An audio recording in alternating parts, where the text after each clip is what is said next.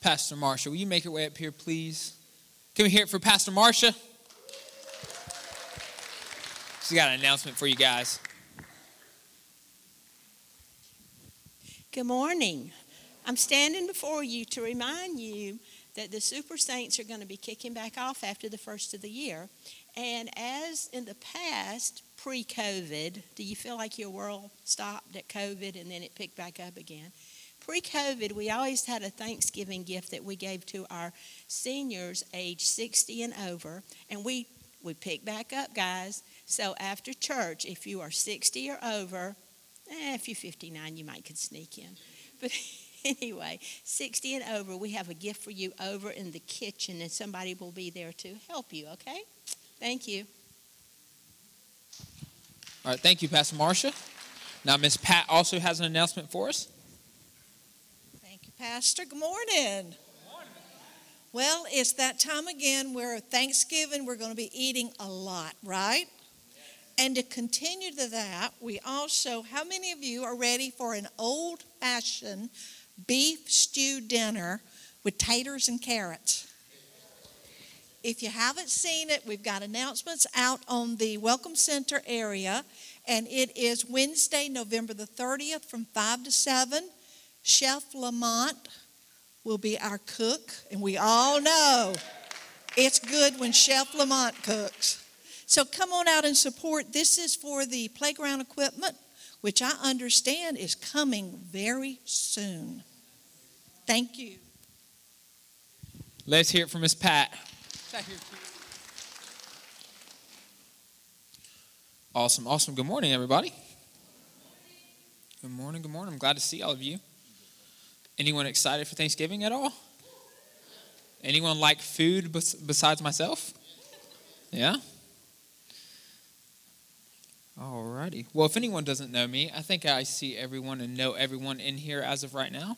But if you do not, for whatever reason, my name is Josiah Hodge. I am the lead servant and pastor here at Crossroads World Outreach Center. And it's an honor to have all of you, whether you've been here 500 times or one time, or this is your first time, we are honored to have you with us today because we believe that nothing happens by accident here.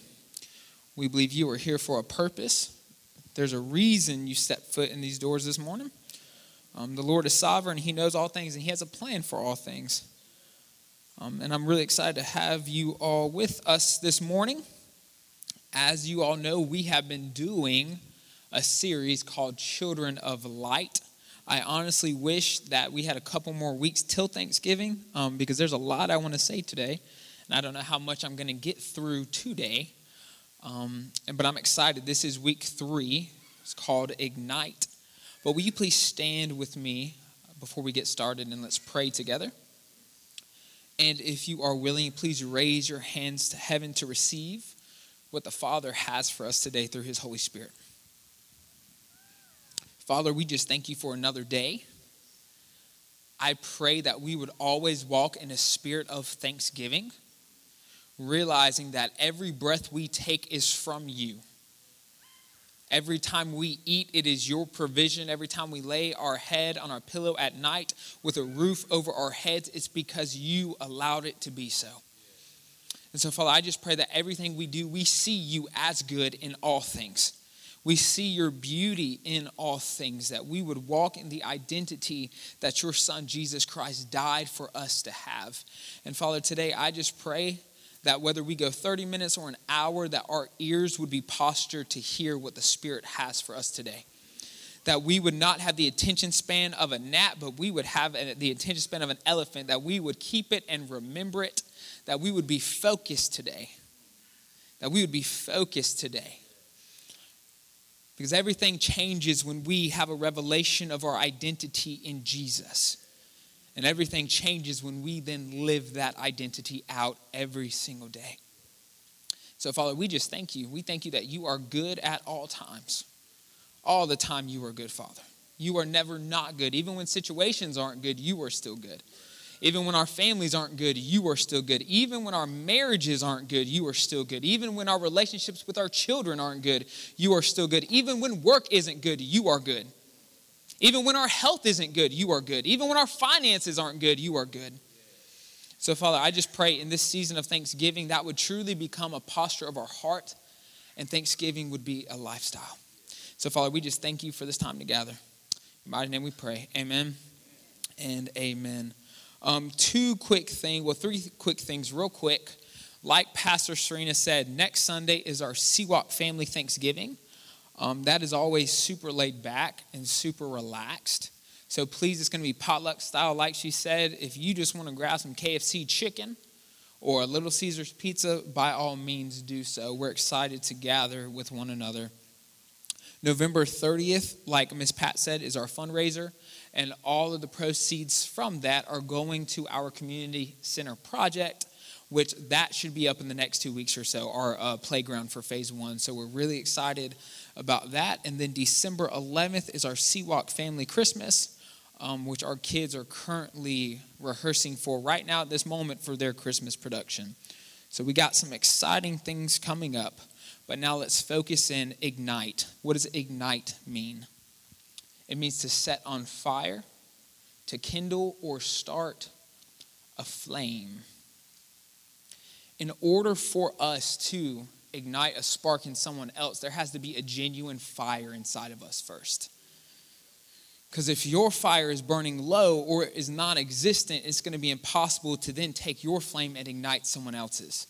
To kindle someone else's flame, you also have to have a genuine burning flame. And for us to have that flame, for us to have that genuine true light, it comes from a place of knowing our identity in Jesus. I'm going to say this again. And right now in this season, Holy Spirit has not released me for about 6 months of diving into my identity as a son of God. What is my identity in Christ Jesus?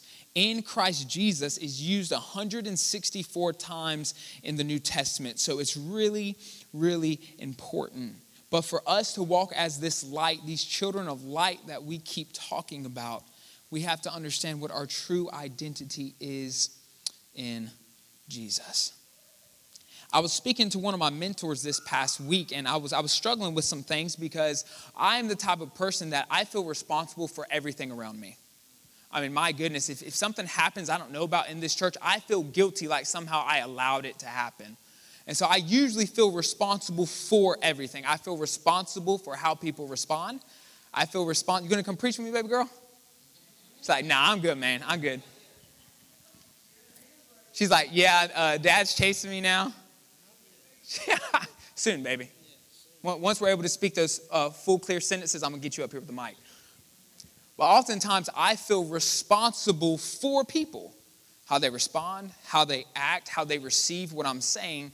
And one of my mentors said something so beautiful to me. He said, Josiah, you're not responsible for them. You're responsible to them. I said, Jamie, what in the world do you mean? He said, you're not responsible for how they respond. You're not responsible for how they receive. You're not responsible for how they live, but you are responsible to put forth truth. You are responsible to guide them into the light. You are responsible to do things, but not for who they are. And in this season, Holy Spirit keeps speaking identity to me.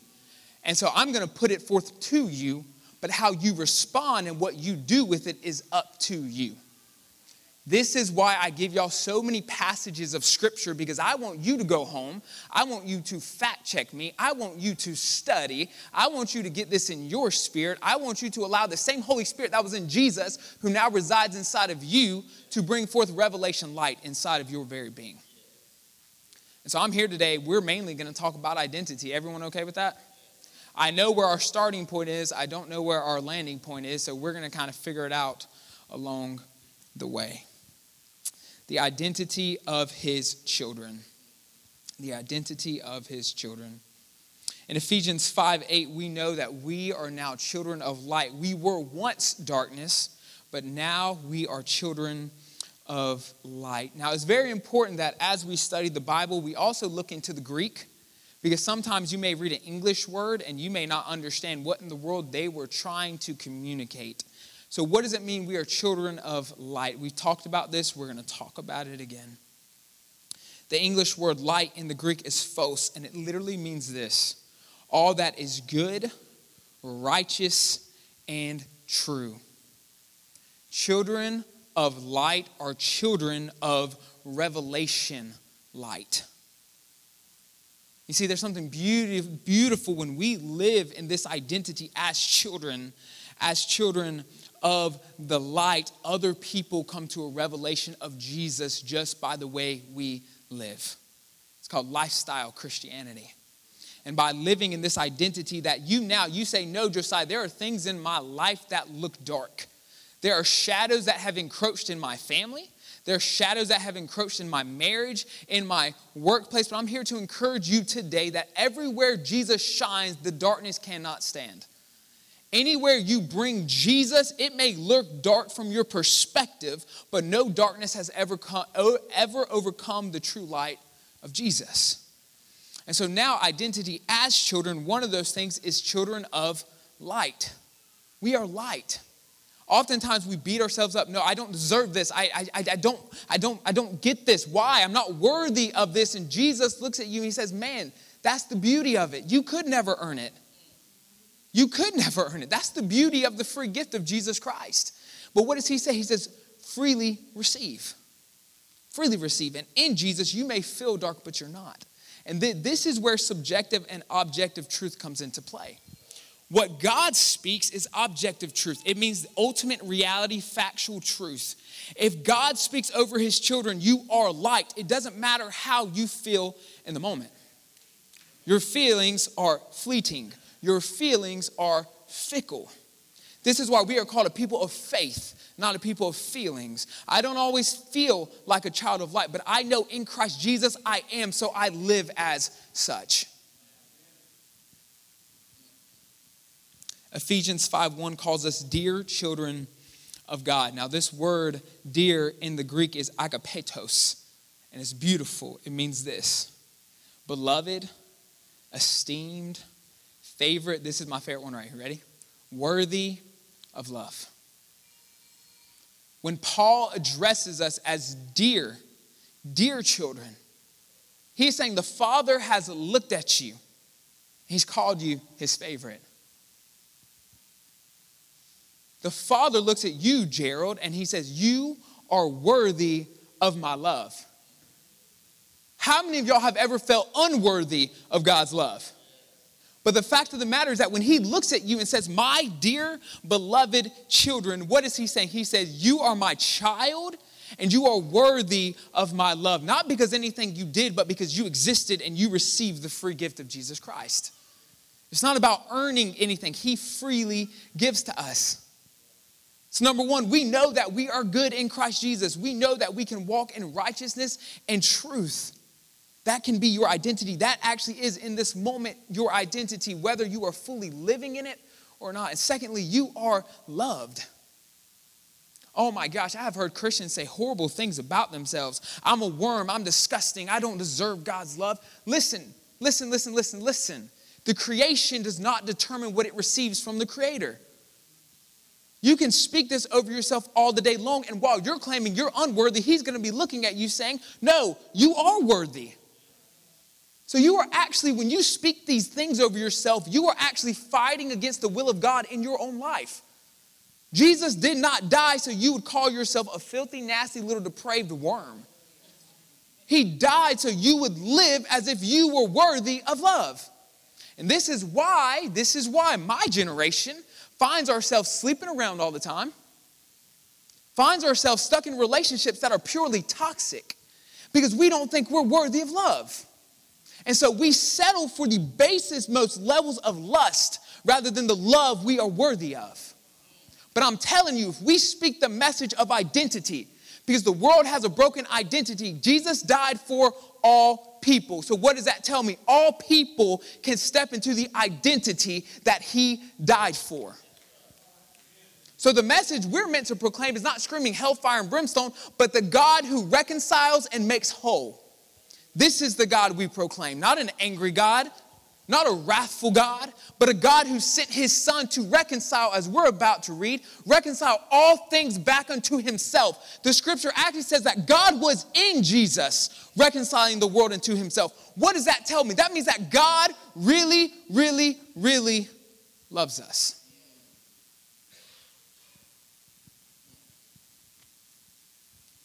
Romans 8:16-17 calls us joint heirs with Christ. This word heir is kleronomos, and it means this: one who receives their allotted possession by right of sonship. Pause. You do nothing to earn this. That's why this is the good news of Jesus Christ. You do nothing to earn this inheritance. This word literally means just because the fact you are a child, you shall receive. This takes away the striving. This takes away the stressing. This takes away the trying to be perfect. The trying to follow a million laws you actually put on yourself. It takes it away. Because now the only thing God has called you to is exist as a son and a daughter. Has anyone in this room ever thought what it means to be a joint heir with Christ? It means you are going to partake, as right now in this moment, it's already your reality. You now partake in everything that belongs to Jesus. How can we live bogged down in this life? How can we live defeated and depressed and filled with anxiety when we know what waits for us, but not just what waits for us, what is now our present reality? Scripture tells us you have now been seated in heavenly places with Christ Jesus. You're telling me in the spirit realm, I sit victoriously over everything that is down here. So what may bog down this fleshly body that is going to die and decay one day, I will now reign victorious with Christ forever. You are a joint heir with Christ. Galatians 4:28-31 says this: you are children of promise. You are children of promise. This word promise is epangelia.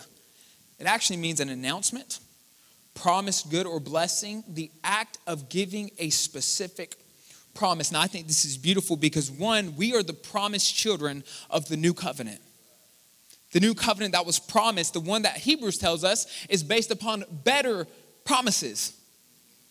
And as the new has come, the old has become obsolete, but the new is here and it is far surpassingly better than the old. So one, we are those children. We are the ones who were promised to the world. And this is even more beautiful. We are now the announcement to the world of what Jesus has done. So we, listen, oh my gosh, if we start living as the announcement of Jesus, hey, look what Jesus can do. Look at my life. Look at the wholeness. Look at the freedom. Look at the deliverance and the healing. Look, I'm the announcement of the risen Messiah. I'm it. That is who you are. You are the literal announcement to the world of what Jesus has done. But not just that, you are now living in better promises. This is why it bothers me when I see churches mixing Old Testament with New Testament. Y'all, some of y'all need to buy a New Testament Bible and just read the New Testament for a long time. Those promises are not for you. Those promises are weak compared to the new promises. Those promises from Noah and Moses and Abraham are not nearly as good as the promises from Jesus. We are a new covenant people. We don't live according to the weakness of the flesh and the law. We live according to the power and the guidance of the Holy Spirit of Jesus Christ himself. Stop relying on your flesh to fulfill a law that has nothing to do with you and live in the new covenant by the one, Holy Spirit, who is given to you to live victoriously in light in this life.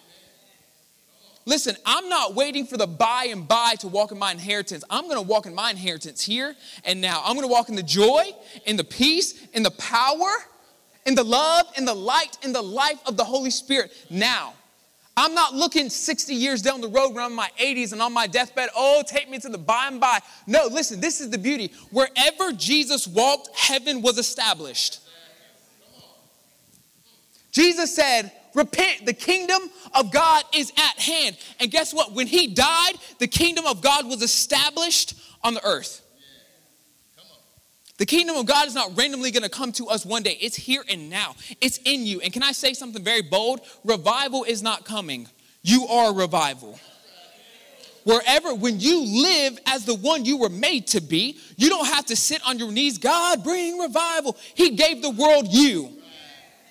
Do you know what to revive means? It means to bring dead things back to life. You are the literal breath of God walking in the earth, and everywhere God breathed, life was formed.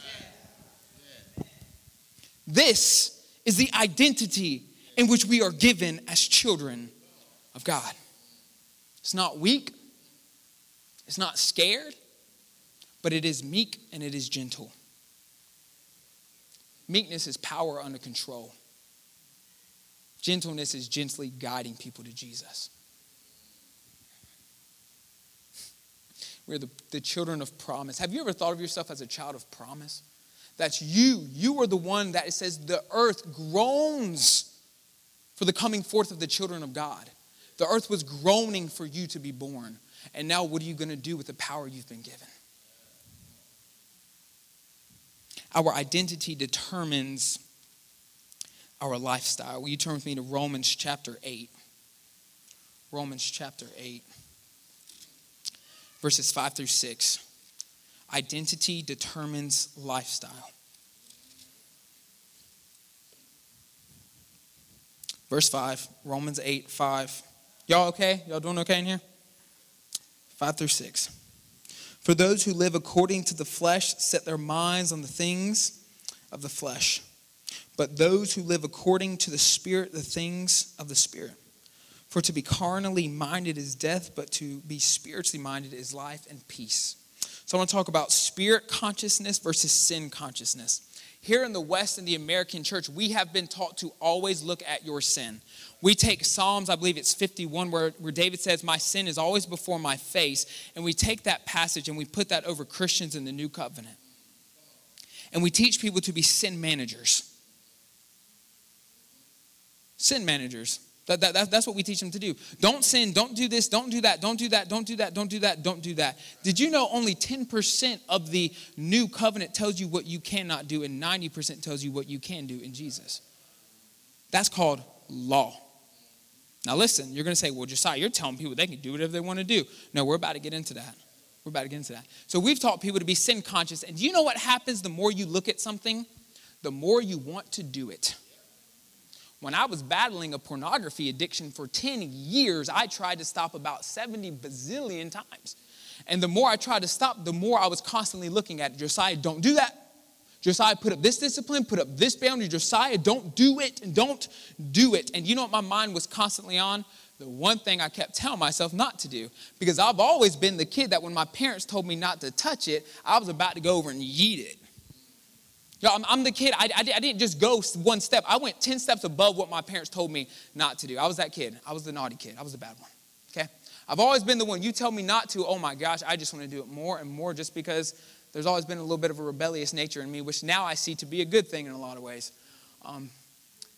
But so when we're constantly focused on that sin consciousness, we become a sin manager. Do you know what happens when you manage something? You're always overseeing it. And so in the New Covenant, there's no way that tells you to continually look at your sin. It actually says a mind that is constantly thinking about sin will constantly sin. That's literally what Scripture says. A mind that is constantly stuck on the flesh, right? A mind that's constantly thinking of the things of the flesh will live in the flesh. Is that not what we just read? So I want to talk about spirit consciousness. Spirit consciousness. Let's read these verses one more time. For those who live according to the flesh set their minds on the things of the flesh, right? That makes sense? Following? But those who live according to the Spirit on the things of the Spirit. Make sense? To be carnally minded is death, but to be spiritually minded is life and peace. I wonder how many of us don't have life and peace in our life because our minds are constantly set on things that don't matter. Right, so let's talk real quick before we get into spirit consciousness. There's a huge difference between the secular world and the demonic world. I'm not saying everything's demonic. I'm not saying everything you watch, every movie you see, everything is demonic. So I'm not even saying that. But I'm saying when Christians waste all of our thought processes, all of our mind capacity on secular things, your mind is constantly drifting towards the flesh. Well, I'm not even saying it's bad. My gosh, if you spend 30 hours watching sports a week, your mind definitely ain't going to be on Jesus. I mean, I'm just being honest, right? What we prioritize really matters. What our minds think. I'm not even saying it's sinful per se, but it's definitely going to make you drift from Jesus. That's just how the flesh works in our modern state of mortality. So we got to be careful, right? That you say, well, it's not sinful. You're right. But anything out of moderation is bad. Anything in moderation is good. Paul said, right? He said, you're free to do anything, but not everything is beneficial for your spirit. So we as Christians got to be pretty smart about how we spend our time, what we think on, what we read, what we see. I'm not even accusing you all of doing bad things. I'm just saying you got to be careful what you let your mind sit on. Because as we talked about through this whole series, your mind determines how you live. Your mind determines what you say. Your mind determines how you respond, how you react. So we now have to be careful. But let's talk about spirit consciousness. Let's talk about spirit consciousness. Let's go to Galatians 5, 16 through 17. Galatians 5. I'm in the New King James, by the way. Galatians 5, 16 through 17.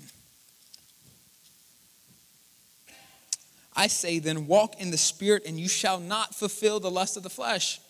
For the flesh lusts against the Spirit, and the Spirit against the flesh. Why? Because these are contrary to one another, so that you do not do the things that you wish to do. Man, the Holy Spirit has your back. Like, he's really got your best in mind. He wants you to live in your identity, and he knows the things of the world don't care. They want you to be in destruction. They want you to be in darkness. But the Holy Spirit's got your back. So what does it mean to be spirit conscious? It means in all things, I'm acknowledging the guidance and empowerment of the Holy Spirit. Some of you may say, Pastor Josiah, I have no idea how to follow Holy Spirit. I have no idea how. Pray to him, and I guarantee he will answer you. The Holy Spirit never does not answer those with a genuine and pure heart. You don't know how to. Guess what? I can't give you an A, B, C, D, E, F, G formula. I'm not that type of guy. I'm not trying to teach you how to control Holy Spirit. I'm trying to tell you, be controlled by the Holy Spirit. So if you say, Pastor Josiah, I genuinely don't know how, pray to him. You know a good way to be spirit conscious? Think about him. Pray to him. Ask his advice. Ask him what to do in each situation you face every single day. Because the fact of the matter is the way to live the victorious life is only through the Holy Spirit. The only way. Why? Because the Holy Spirit will always guide you into the light. What is that? All that is good, all that is righteous, and all that is true. Every single time. Holy Spirit will never guide you towards the darkness, always towards the light. But that's the thing about the Holy Spirit. The Holy Spirit guides. I need you to hear this. He guides you. It's your responsibility to follow. Now, the flesh is a whole different story. You allow the flesh to have a little bit of ground, and he will ruthlessly drag you the other way. He will get you. He's out to get you. He don't want goodness for you. The closer you get to the light, the hardness he's going to try to drag you back to the dark. The Holy Spirit guides. In order to be spirit conscious, we have to think on the Spirit. We have to pray to the Spirit. We have to talk to the Spirit. And you want to know why it's so easy to do that? Because guess where he lives? All who profess faith in Jesus Christ, Holy Spirit is already inside of you. That power is just waiting to be unlocked inside of you. So now to walk in this identity, the identity that determines our lifestyle, we have to truly focus on what does it mean to be spirit conscious versus what it means to be sin conscious. You were not created to be a sin manager, but a sin conqueror. The same Spirit that rose Christ from the dead now lives in your mortal bodies. You were not created to be a sin manager, but a sin conqueror in Jesus Christ through his very Spirit. Let's talk about the new creation versus the old self. And this is what I like to call restored identity versus broken identity. Let's go to 2 Corinthians 5, 16 through 17. 2 Corinthians 5, 16 through 17.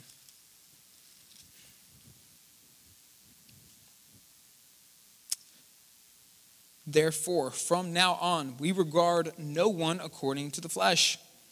Even though we have known Christ according to the flesh, yet now we have known him, thus no longer. Therefore, if anyone is in Christ, he is a new creation. Old things have passed away. Behold, all things have become new. I think verse 16 is very, very important for us as believers, not only living in our identity, but now the ministry of reconciliation that has been entrusted to us to carry to the world. It's very important that we stop viewing people based upon their current fleshly state. This is very important. You ready? Paul said at one point, I knew Jesus by the flesh. And what did Paul do when he only knew Jesus by the flesh? He persecuted the church of Jesus Christ because he judged wrongly according to the flesh, not through the Spirit. And so Paul is saying, what is he saying? He said, at one point, I only knew Jesus based upon his flesh.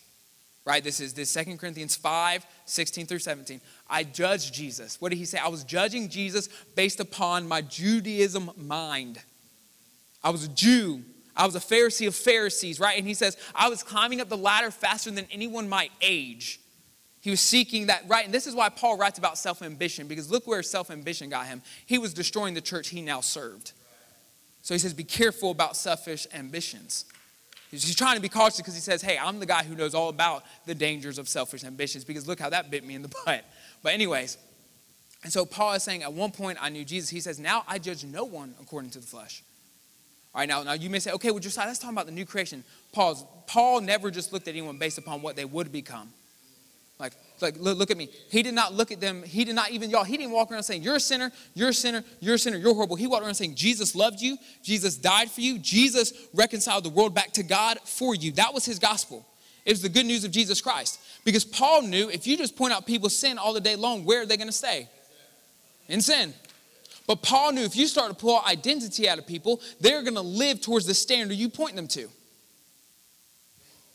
So, some of y'all are going to get this because we love to judge people in the church because somehow we're more holy than the person beside us. That's why some of y'all are a little iffy right now, because y'all are like, oh, don't judge people. You're like, you know why you think that. Anyways, verse 17. Therefore, if anyone is in Christ, he's a new creation. Okay, pause. This is objective truth for anyone who is in Christ Jesus. I need you to hear this because a lot of you don't feel like you've been made new. Ready? This is you. This is a definite statement. Ready? Therefore, if anyone, what does that say? Who? A Pharisee? No. Perfect people? No. Those who follow the law perfectly? Those who have perfect church attendance? Those who know every book of the Bible? Anyone? I know, because I need some of y'all to hear this. Because some of us have a very skewed idea of what it means to be a new creation. Ready? So this is a definite reality that anyone who is in Christ Jesus is a new creation. You ready for the next definite statement? Old things have passed away. Behold, this is the next statement. You see, these are different statements. Statement number 1, you're in Jesus, you are a new creation. Statement number 2, old things have passed away. Number 3, behold, all things have become new.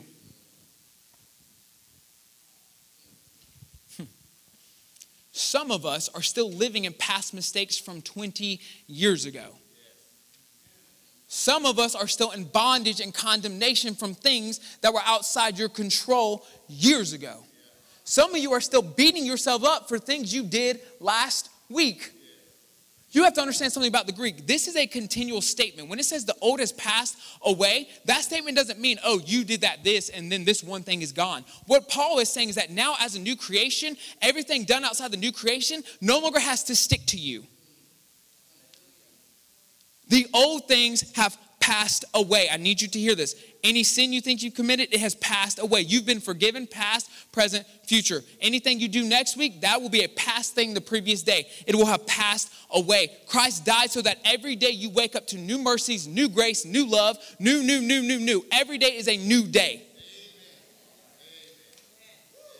You're not bound to the things of the past any longer.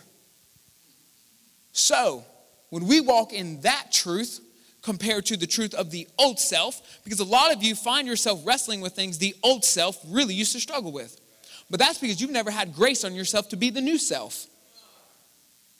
Well, I still struggle with this, so I must not be what Jesus made me to be. No, when Christ died, you were made what you were made to be. It's called the complete work of the cross. I need you to hear this. Jesus on the cross said, tetelestai, which literally means it is finished. He did not say, okay, it has started. Okay, I've completed 50% of the work. No, on the cross he said, it is finished.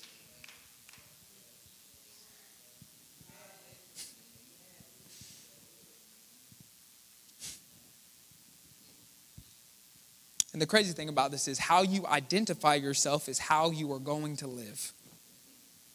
If you are, you may be a brand new creation, but if you keep identifying yourself based upon who you used to be, you will never live according to who you actually are right now. So you're going to waste your whole life trying to get to heaven when you could live heaven right now.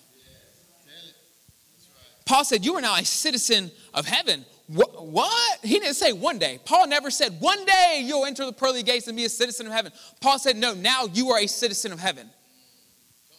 What does that mean? That means I can now live heaven here on earth. I have dual citizenship right now, and I choose to spin the ladder. I choose to be in the kingdom of my Father. I choose to walk in my inheritance now. I'm not going to identify myself based upon who I used to be. Listen, y'all want to know what hell is? Hell is having no peace. Hell is living in constant turmoil. Hell is living in chaos. Hell is being depressed and filled with anxiety every day of your life. I choose not to live hell on earth. I choose to live in heaven on earth because that is what Christ bought for me.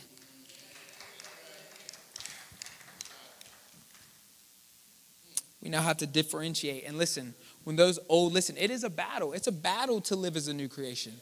Because I'm telling you, you slip up one time and you know what that flesh is going to be saying? I told you, you ain't new. You yelled at your sister again. You ain't new. I'm talking about Thanksgiving, real Thanksgiving things. You and your mama got in a huge fight again. You ain't new. Listen, y'all, sometimes mamas can bring the worst out of us. I'm just being honest. You get near your mama and you be like, dang, why am I acting like this? Golly. I got to repent to my mama all the time. But the fact of the matter is this, you are new. The flesh does not want you to walk in the identity of your newness. Did you know in reality, because of what Christ did, the old flesh doesn't even have any type of hold on you. It's been defeated. Sin, death, and the grave were defeated by Christ Jesus on the cross. None of that has any hold on you unless you identify with it.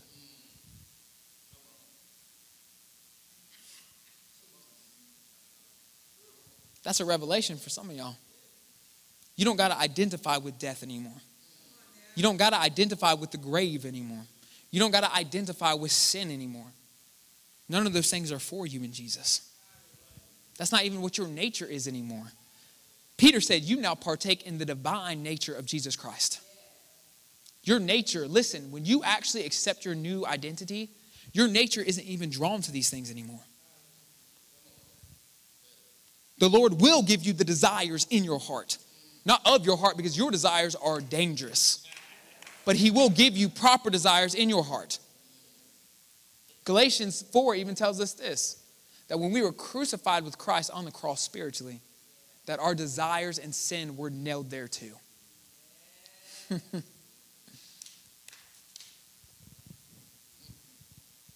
Let's turn to Titus 3. Y'all doing okay? We doing all right? I don't even know how long I've been going for, but that's okay. I try to keep time. Titus 3 through 7. The Holy Spirit regenerates and renews. Let's look at this.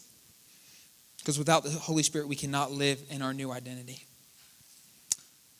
Titus 3 through 7. I just want to read this portion because I think it's beautiful. For we ourselves were also once. What does that say? Once. Y'all, we got to start reading the Bible as for what it literally says. Once. You are no longer this. It's past. It's gone. This is in the past. You ready? This is not who you are now. You were once foolish, once disobedient, once deceived. Once you were serving various lusts and pleasures. Once you were living in malice and envy.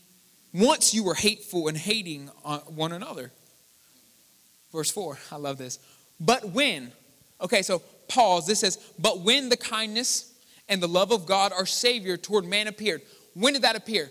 2,000 years ago that appeared. You are thus no longer. But when the kindness and the love, wow, I love that. Not the wrath and the anger. Not the judgment and condemnation. But when the kindness and the love of our God and Savior toward man appeared. Not by works of righteousness, which we have done, but according to his mercy, he saved us. By the way, this word saved here is actually sozo, which means present salvation, which means present healing, All right, because oftentimes we read saved and we want to think about the by and by one day down the road. We don't want to think about the now and now. This word salvation, saved, isn't the word for final destination. This is the word sozo. Look it up in the Greek. It's present tense. Right now you can walk in deliverance. Right now you can walk in wholeness. Right now you can walk in freedom. This is why it says you are saved and being saved. Because sozo, salvation, is a constant, continual process throughout your whole life. That's now through his mercy. Some of y'all are going to get this later because we've been trained to think everything's in the future, that nothing's for us now. That is a lie of the enemy. When you only think that everything's in the future, you'll never live to the potential he already put inside of you. Because you'll be waiting your whole life. You're 80 years old waiting to go to heaven, and you never did anything with the potential that was put inside of you. Stop with that whole future tense. This is why I encourage you, get the Blue Letter Bible app, read, push the button to look at the Greek and read the Greek. Understand what your Bible actually says. I encourage you, I challenge you, actually know what your Bible says. It will actually really help you, okay? Because y'all been taught a lot of things by a bunch of random old men, I'm just being honest, in the church, who said a bunch of random old stuff that they were taught in random old little colleges that have no biblical truth whatsoever. So y'all got to be careful who you listen to. And more than that, guess what? Don't just be consumers. Study. You know what happened in Acts 17? Paul went to the people called the Bereans. I don't know why I'm saying this. I just feel like it. He goes to the Bereans and he preaches the gospel. You know how the Bereans, everyone else responded, no, that's a lie. That is the stupidest thing. How can someone come back from the dead? That is the dumbest thing I've ever heard. But the Bereans said, let us hear more about this, but first let us go study the scriptures. They were not quick to label someone a heretic. We've been taught, it's got to be this way or no way. No. Be a good Berean. Go study for yourself. No longer do I want y'all to take anything I say to be honest God truth. Seriously, I don't want y'all to take nothing I say to be honest God truth. Go study for yourselves. I challenge you. Why? Because then it won't just be the truth I live in, it'll be the truth you live in. Anyways, I don't know why I got off on that little tangent. But according to his mercy, he saved us through the washing of regeneration and renewing of the Holy Spirit, whom he poured out on us abundantly. Y'all listen to this. Listen, you don't got to wait for some time for Holy Spirit to come upon you. He's already been poured out on you abundantly. You don't need some second event. He's already in you. Listen, to be baptized in the Holy Spirit means to be immersed in him. Do you know how immersion happens? Immersion happens over time. Ooh, that's going to mess with some people. When the water is rising, you are gradually being immersed in water. You're not just drowned all of a sudden. The water doesn't just heap on top of your head. When you're drowning, you are being immersed into the water. This is why sanctification is a process. Over time, you are immersed fully in. Oh, man. Whom he poured out. Wait, what did I say? That's past tense. He poured out the Holy Spirit. Whoa. On us abundantly through Jesus Christ our Savior. That having been justified by his grace, we should become heirs according to the hope of eternal life. This word regeneration in the Greek is palingenesia. And it literally means this: the production of a new life consecrated to God. A radical change of mind for the better. The word often used to denote the restoration of a thing to its pristine state. It's renovation as a renewal or restoration of life after death. The word often used to denote the restoration of a thing to its pristine state. Scripture tells us right now in this moment, God already views you as perfect. And you see, the problem is this. We judge by the flesh, so we think God judges by the flesh. You know what's crazy? The Savior was actually the judge. Jesus was the judgment upon you by the Father. So when the Father looks at his judgment upon you, what does he see? When he sees you, what does he see? Perfection. Wholeness. Conqueror. Because we are joint heirs with Christ Jesus, seated in heavenly places with him.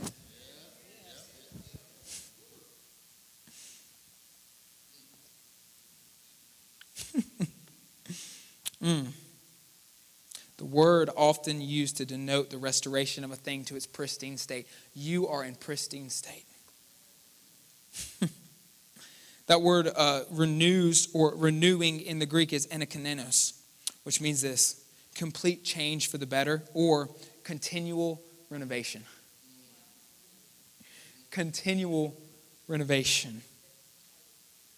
So what does that tell me? What does that tell me? Let's go to Galatians 3, 1 through 3. And this is the problem I find most Christians. This right here is the problem in the American church, where most Christians get stuck and you're like, why am I not growing? Why have I not moved? What is this? What's wrong here? Ready? Galatians 3, 1 through 3. O foolish Galatians, who has bewitched you that you should not obey the truth, before whose eyes Jesus Christ was clearly portrayed among you as crucified. You ready? So the Galatians are turning from the gospel. Even though they've seen it with their own eyes, they've experienced it with their own eyes, they're turning from the gospel. How many of y'all have experienced Jesus, yet somehow you still turn? You still found yourself in places you were not trying to get to. You found yourself on a path you were not trying to get to after you experienced Jesus. So don't be pointing fingers at the Galatians, because you are the Galatians. Paul wants to know, who the heck has bewitched you, bro? Who's gotten in your psyche, man? Who's manipulated you? Ready? She said, woo, that's good right there. That can preach right there. You ready? Verse 2. Y'all, I'm feeling a little bit preachy today. I'm sorry. All right. Verse 2. This only I want to learn from you. Ready? This is the one thing Paul wants to know. Ready? The one thing. This only I want to learn from you. Did you receive the Spirit by the works of the law or by the hearing of faith? Are you so foolish? Verse 3. Having begun in the Spirit, are you now being made perfect by the flesh? You cannot make yourself something. You can't do it. But the Spirit inside of you is the one that works and wills you to perfection. You are a continual renovation project by the Holy Spirit.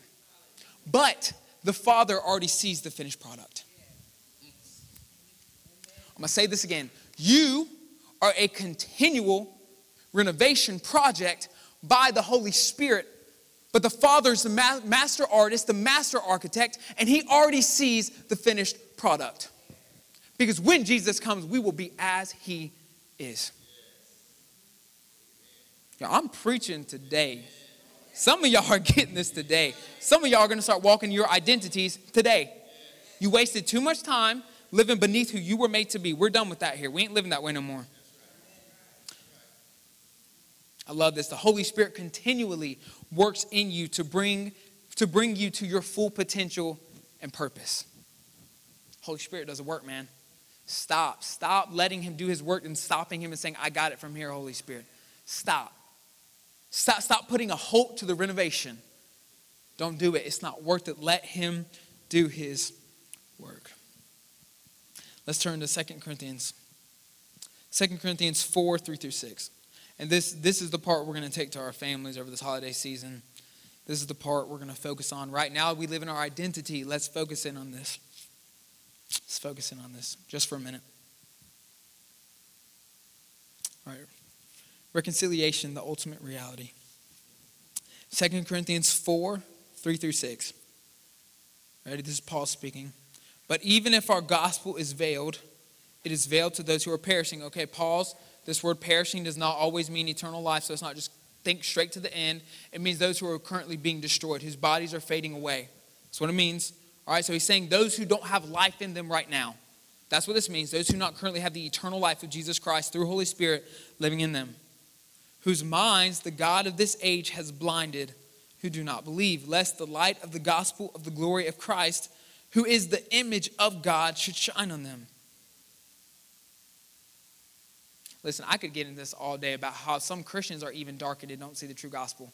Because some people refuse to see that Jesus is the perfect image of God. And you keep disassociating God from Jesus, thinking God's big, mean, and angry, and Jesus is great, loving, full of grace and truth. They're the same exact person. So when you see Jesus, you know what Jesus said? If you have seen me, you have seen the Father. So a lot of people don't have the light of the gospel. A lot of people don't think the gospel truly is the good news, the too good to be true good news of Jesus Christ. Because y'all are constantly seeing God as all these things He's not. So you add bad things into the good news. So a lot of Christians actually have not come to the full light of the gospel.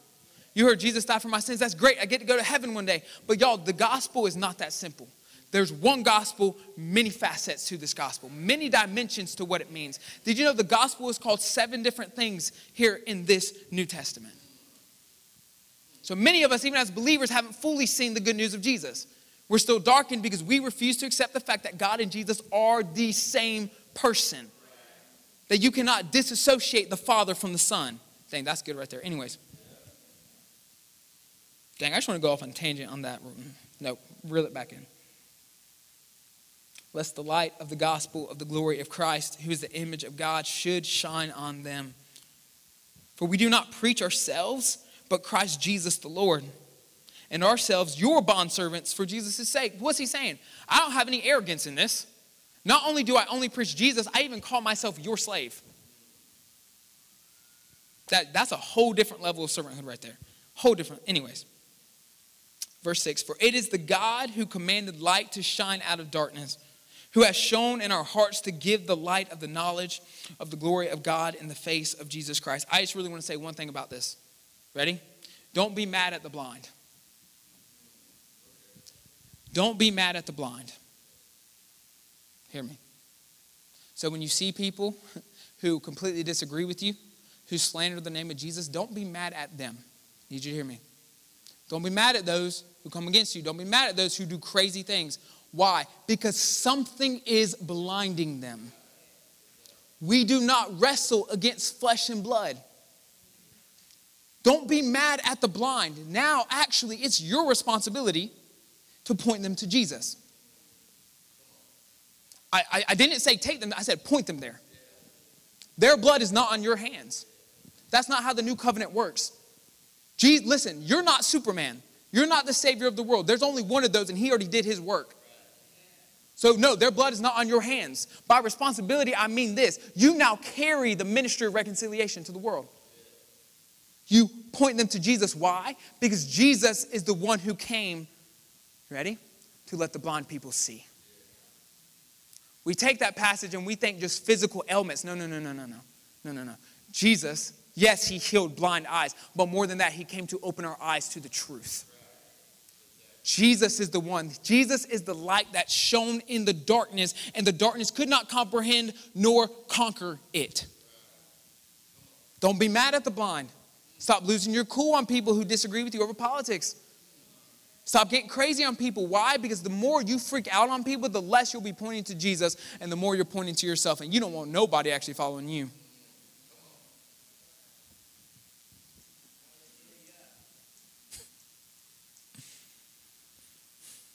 Point them to Jesus. 2 Corinthians, let's flip over one page, chapter 5. This is where we're going to close out. Chapter 5. All things have been reconciled to God in Jesus. Let's look at it. 2 Corinthians 5, 14 through 21. I'm going to read it down real quick. For the love of Christ compels us. For the what? For the what? Man, there's that love thing again. It feels like we spent like 7 weeks on that thing. It must be kind of important, huh? Because we judge thus. All right, this is Paul's judgment on the world. You ready? That if one died for all, then all died. And he died for all, so that those who live should live no longer for themselves, but for him who died for them and rose again. Therefore, from now on, we regard no one according to the flesh, even though we have known Christ according to the flesh. Yet now we know him thus no longer. Therefore, if anyone is in Christ, he's a new creation. Old things have passed away. Behold, all things have become new. Now all things are of God, who has reconciled us to himself through Jesus Christ, and has given us the ministry of reconciliation. That is, ready? That God was in Christ reconciling the world to himself, not imputing their trespasses to them, and has committed to us the word of reconciliation. Who has he committed it to? Us. Now then, we are ambassadors for Christ, as though God were pleading through us. We implore you on Christ's behalf to be reconciled to God. For he made him who knew no sin to be sin for us, that we might become the righteousness of God in him. So let's look at this from our perspective of us going to be with family, over the holiday season, right? But we said this is just the springboard for everyday living as children of light. A lifestyle of light. A lifestyle in our identity. But let's look at this as it pertains to current situation. You ready? We're going to break this down into 2 verses at a time. Verses 14 through 15. He says this. He says, the love of Christ compels us.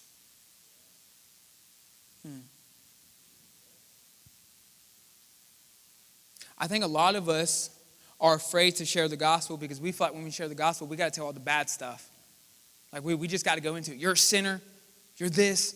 You're horrible. You're damned forever. We start off with all the bad things, and then we say the good things about Jesus. It's like you turn people off far before you turn them on. But it's not the wrath or the anger of Jesus that compels me to tell you about reconciliation.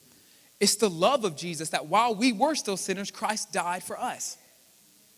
The gospel should always start with love. That is the whole point of the gospel, is the good news of Jesus Christ. And what is the good news of Jesus Christ? The reconciliation. There is no more separation. This is the gospel. Religion always strive to get to God. Strive to get to God. They could never get there. We see in Genesis, the Tower of Babel, they were striving to get to the heavens, striving to get to God. We can't do it. It's not possible. This is why Jesus came. Jesus came to bridge the gap between man and spirit, and now we can be one with him through the incarnation of Jesus Christ. The Eastern Orthodox Church says it this way: through the incarnation of Jesus, God fully becoming man, now there's nothing to do to break man away from God. There's no more separation in Jesus. So no, it's not that I'm terrified of your eternal destiny. That's not why I even preach the gospel to people. Because I'm tired of seeing people live in these horrible lives now. So many people are living hell on earth right now. So no, I don't want them to live that. I don't want it to be a continual thing in their life. I don't want that. I want people living in the freedom that Christ died for. Y'all, I don't even follow Jesus to get to heaven. That's not my purpose of following Jesus. I met the real Jesus. In the book of Luke, Jesus says this. He says, you turn through, talking to Pharisees, you turn through these pages thinking this is where you find eternal life. But I am right here. Jesus is not this book, y'all. This ain't Jesus. This does not give you eternal life. It points to the one who does. Jesus did not come to establish Judaism 2.0. This is not about a religion. This is about walking in relationship and union with the one who loves your soul. It's not about being a good moral person. There are a lot of good moral people. It's not about following the law, because the law doesn't even pertain to you.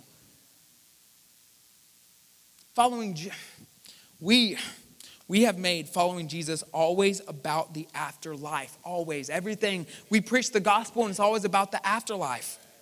Everything has to do with the life to come. I'm talking about the life here and now. The kingdom you can live in here and now. The identity you can walk in here and now. And he says this: one died for all should live for the one. All should live. I'm not going to say this again. One died for all. So all should live for the one. Does it say all should look to the future for one? Does it say all should hope for the future of one? This word live literally means lifestyle. It means to live for the one. So why? Why is Paul saying the love of Christ? Well, one, because Christ loves everyone. He even goes on to say that God is pleading through you to the world. World, I love you. I'm not angry. I'm not mad. Come to me. You're broken. You're hurting. You're stuck in darkness. Come and be restored. Come and be healed. Come and be delivered. Come and find wholeness. Come and find freedom in me. So Paul says it's because of the love of Jesus. But number two is this. Paul says, why? Because only when you live for Jesus do you have fullness of life.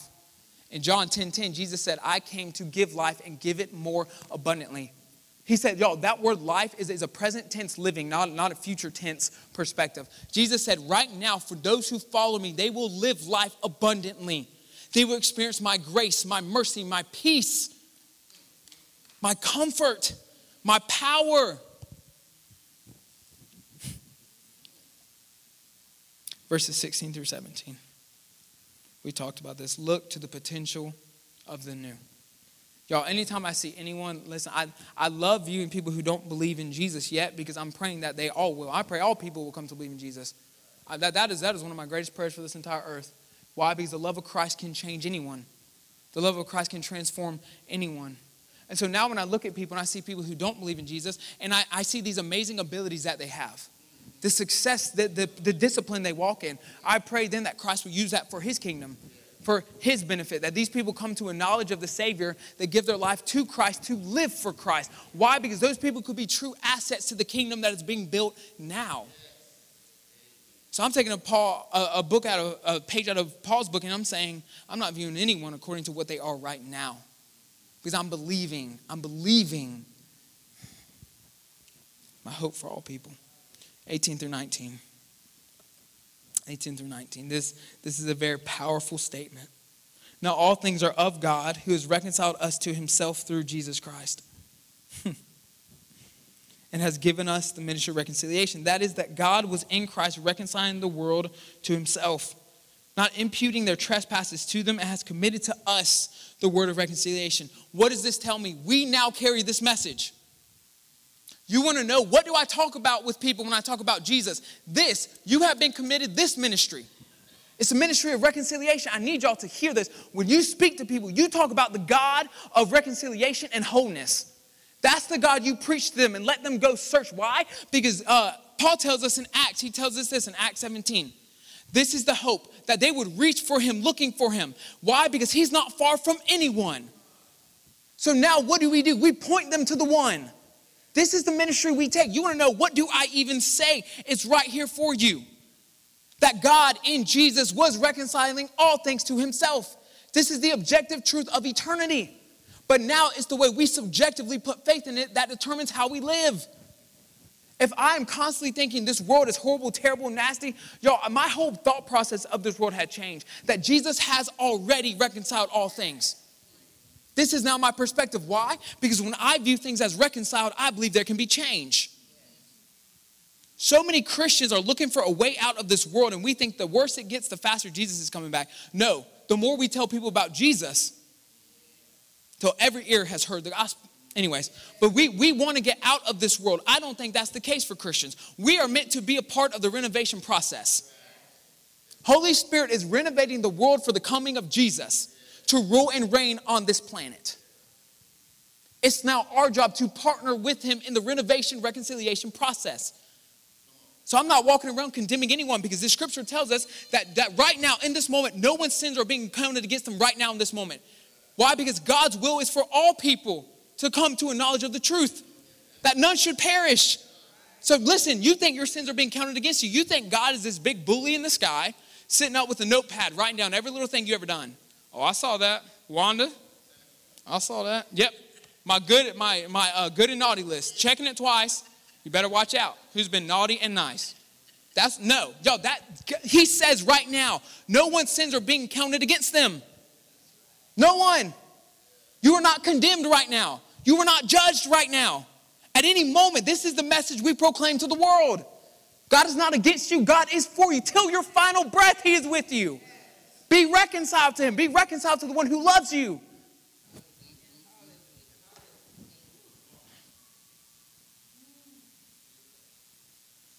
The finished work of the cross is the message we take to the world. Verses 20 through 21. We're almost done.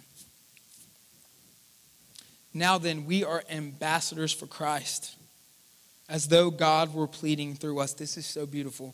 Because this is what I feel. When I read that, I feel this in my spirit. Like, this is what I feel. God loves the world so much that through us, he is pleading. What does that mean? He is begging the world to come to this truth. You ready? This is what he's saying. Be reconciled to me. I'm not angry. I don't hate you. You do not have to be perfect. Come to your Father. Be restored. Be made whole. Be set free. Be healed. He's calling his children back to him. That is the message that he's pleading through us. Is that the children need to come back to the Father. This is the message. This is the message I proclaim. I preach a really big God and a really tiny devil. I preach a really big cross and a really little sin. This is the message. We implore you on Christ's behalf, be reconciled to God. For he made him who knew no sin, to be sin for us, that we might become the righteousness of God. The beauty of reconciliation is that it is available at any moment. Accept the free gift. Walk in newness of life. This is the message we take forward. You don't got to be perfect. Y'all, I've heard so many people, I got to clean my life up before I get back to church. I got to clean my life up before I walk with God. No, he's the one who does the cleaning. The Holy Spirit's the one who renovates the project. You have been working on the same project for 40 years and literally you've replaced one window. The rest, you can't, there's no roof on the house. Every time it rains, you're getting flooded. You're drowning in your own bed. Stop trying to do the work. Tell them you don't have to. Don't do the work. Let the Spirit of God renovate the project. You are a continual renovation process, all of us. And the Holy Spirit's doing the work. Every time I've tried to let my flesh finish the project, I found myself 10 steps away from where I was. Because it's not me. Listen, all of you who want to step deeper into this identity, you want to step deeper into this ministry of reconciliation, I want you to come forward. I want to pray for you. We haven't done this in a while, but I want to anoint you with oil and pray over the group. That's anyone, not everyone. I'm not guilt tripping you. You don't have to. I'm saying anyone who feels this draw to step into identity like never before. I mean, y'all, come on, be bold. You feel this draw of Holy Spirit to walk in an identity you know is there, but you don't know how to get to it yet. A life that is spirit conscious, not sin conscious. A life that sees a good and loving Father. That this is the God who calls the world to be reconciled back to him. Not because he's angry, but because he loves us so fiercely that he hates to see what sin does to us. Because his wrath is never against us, it's against the sin that harms us.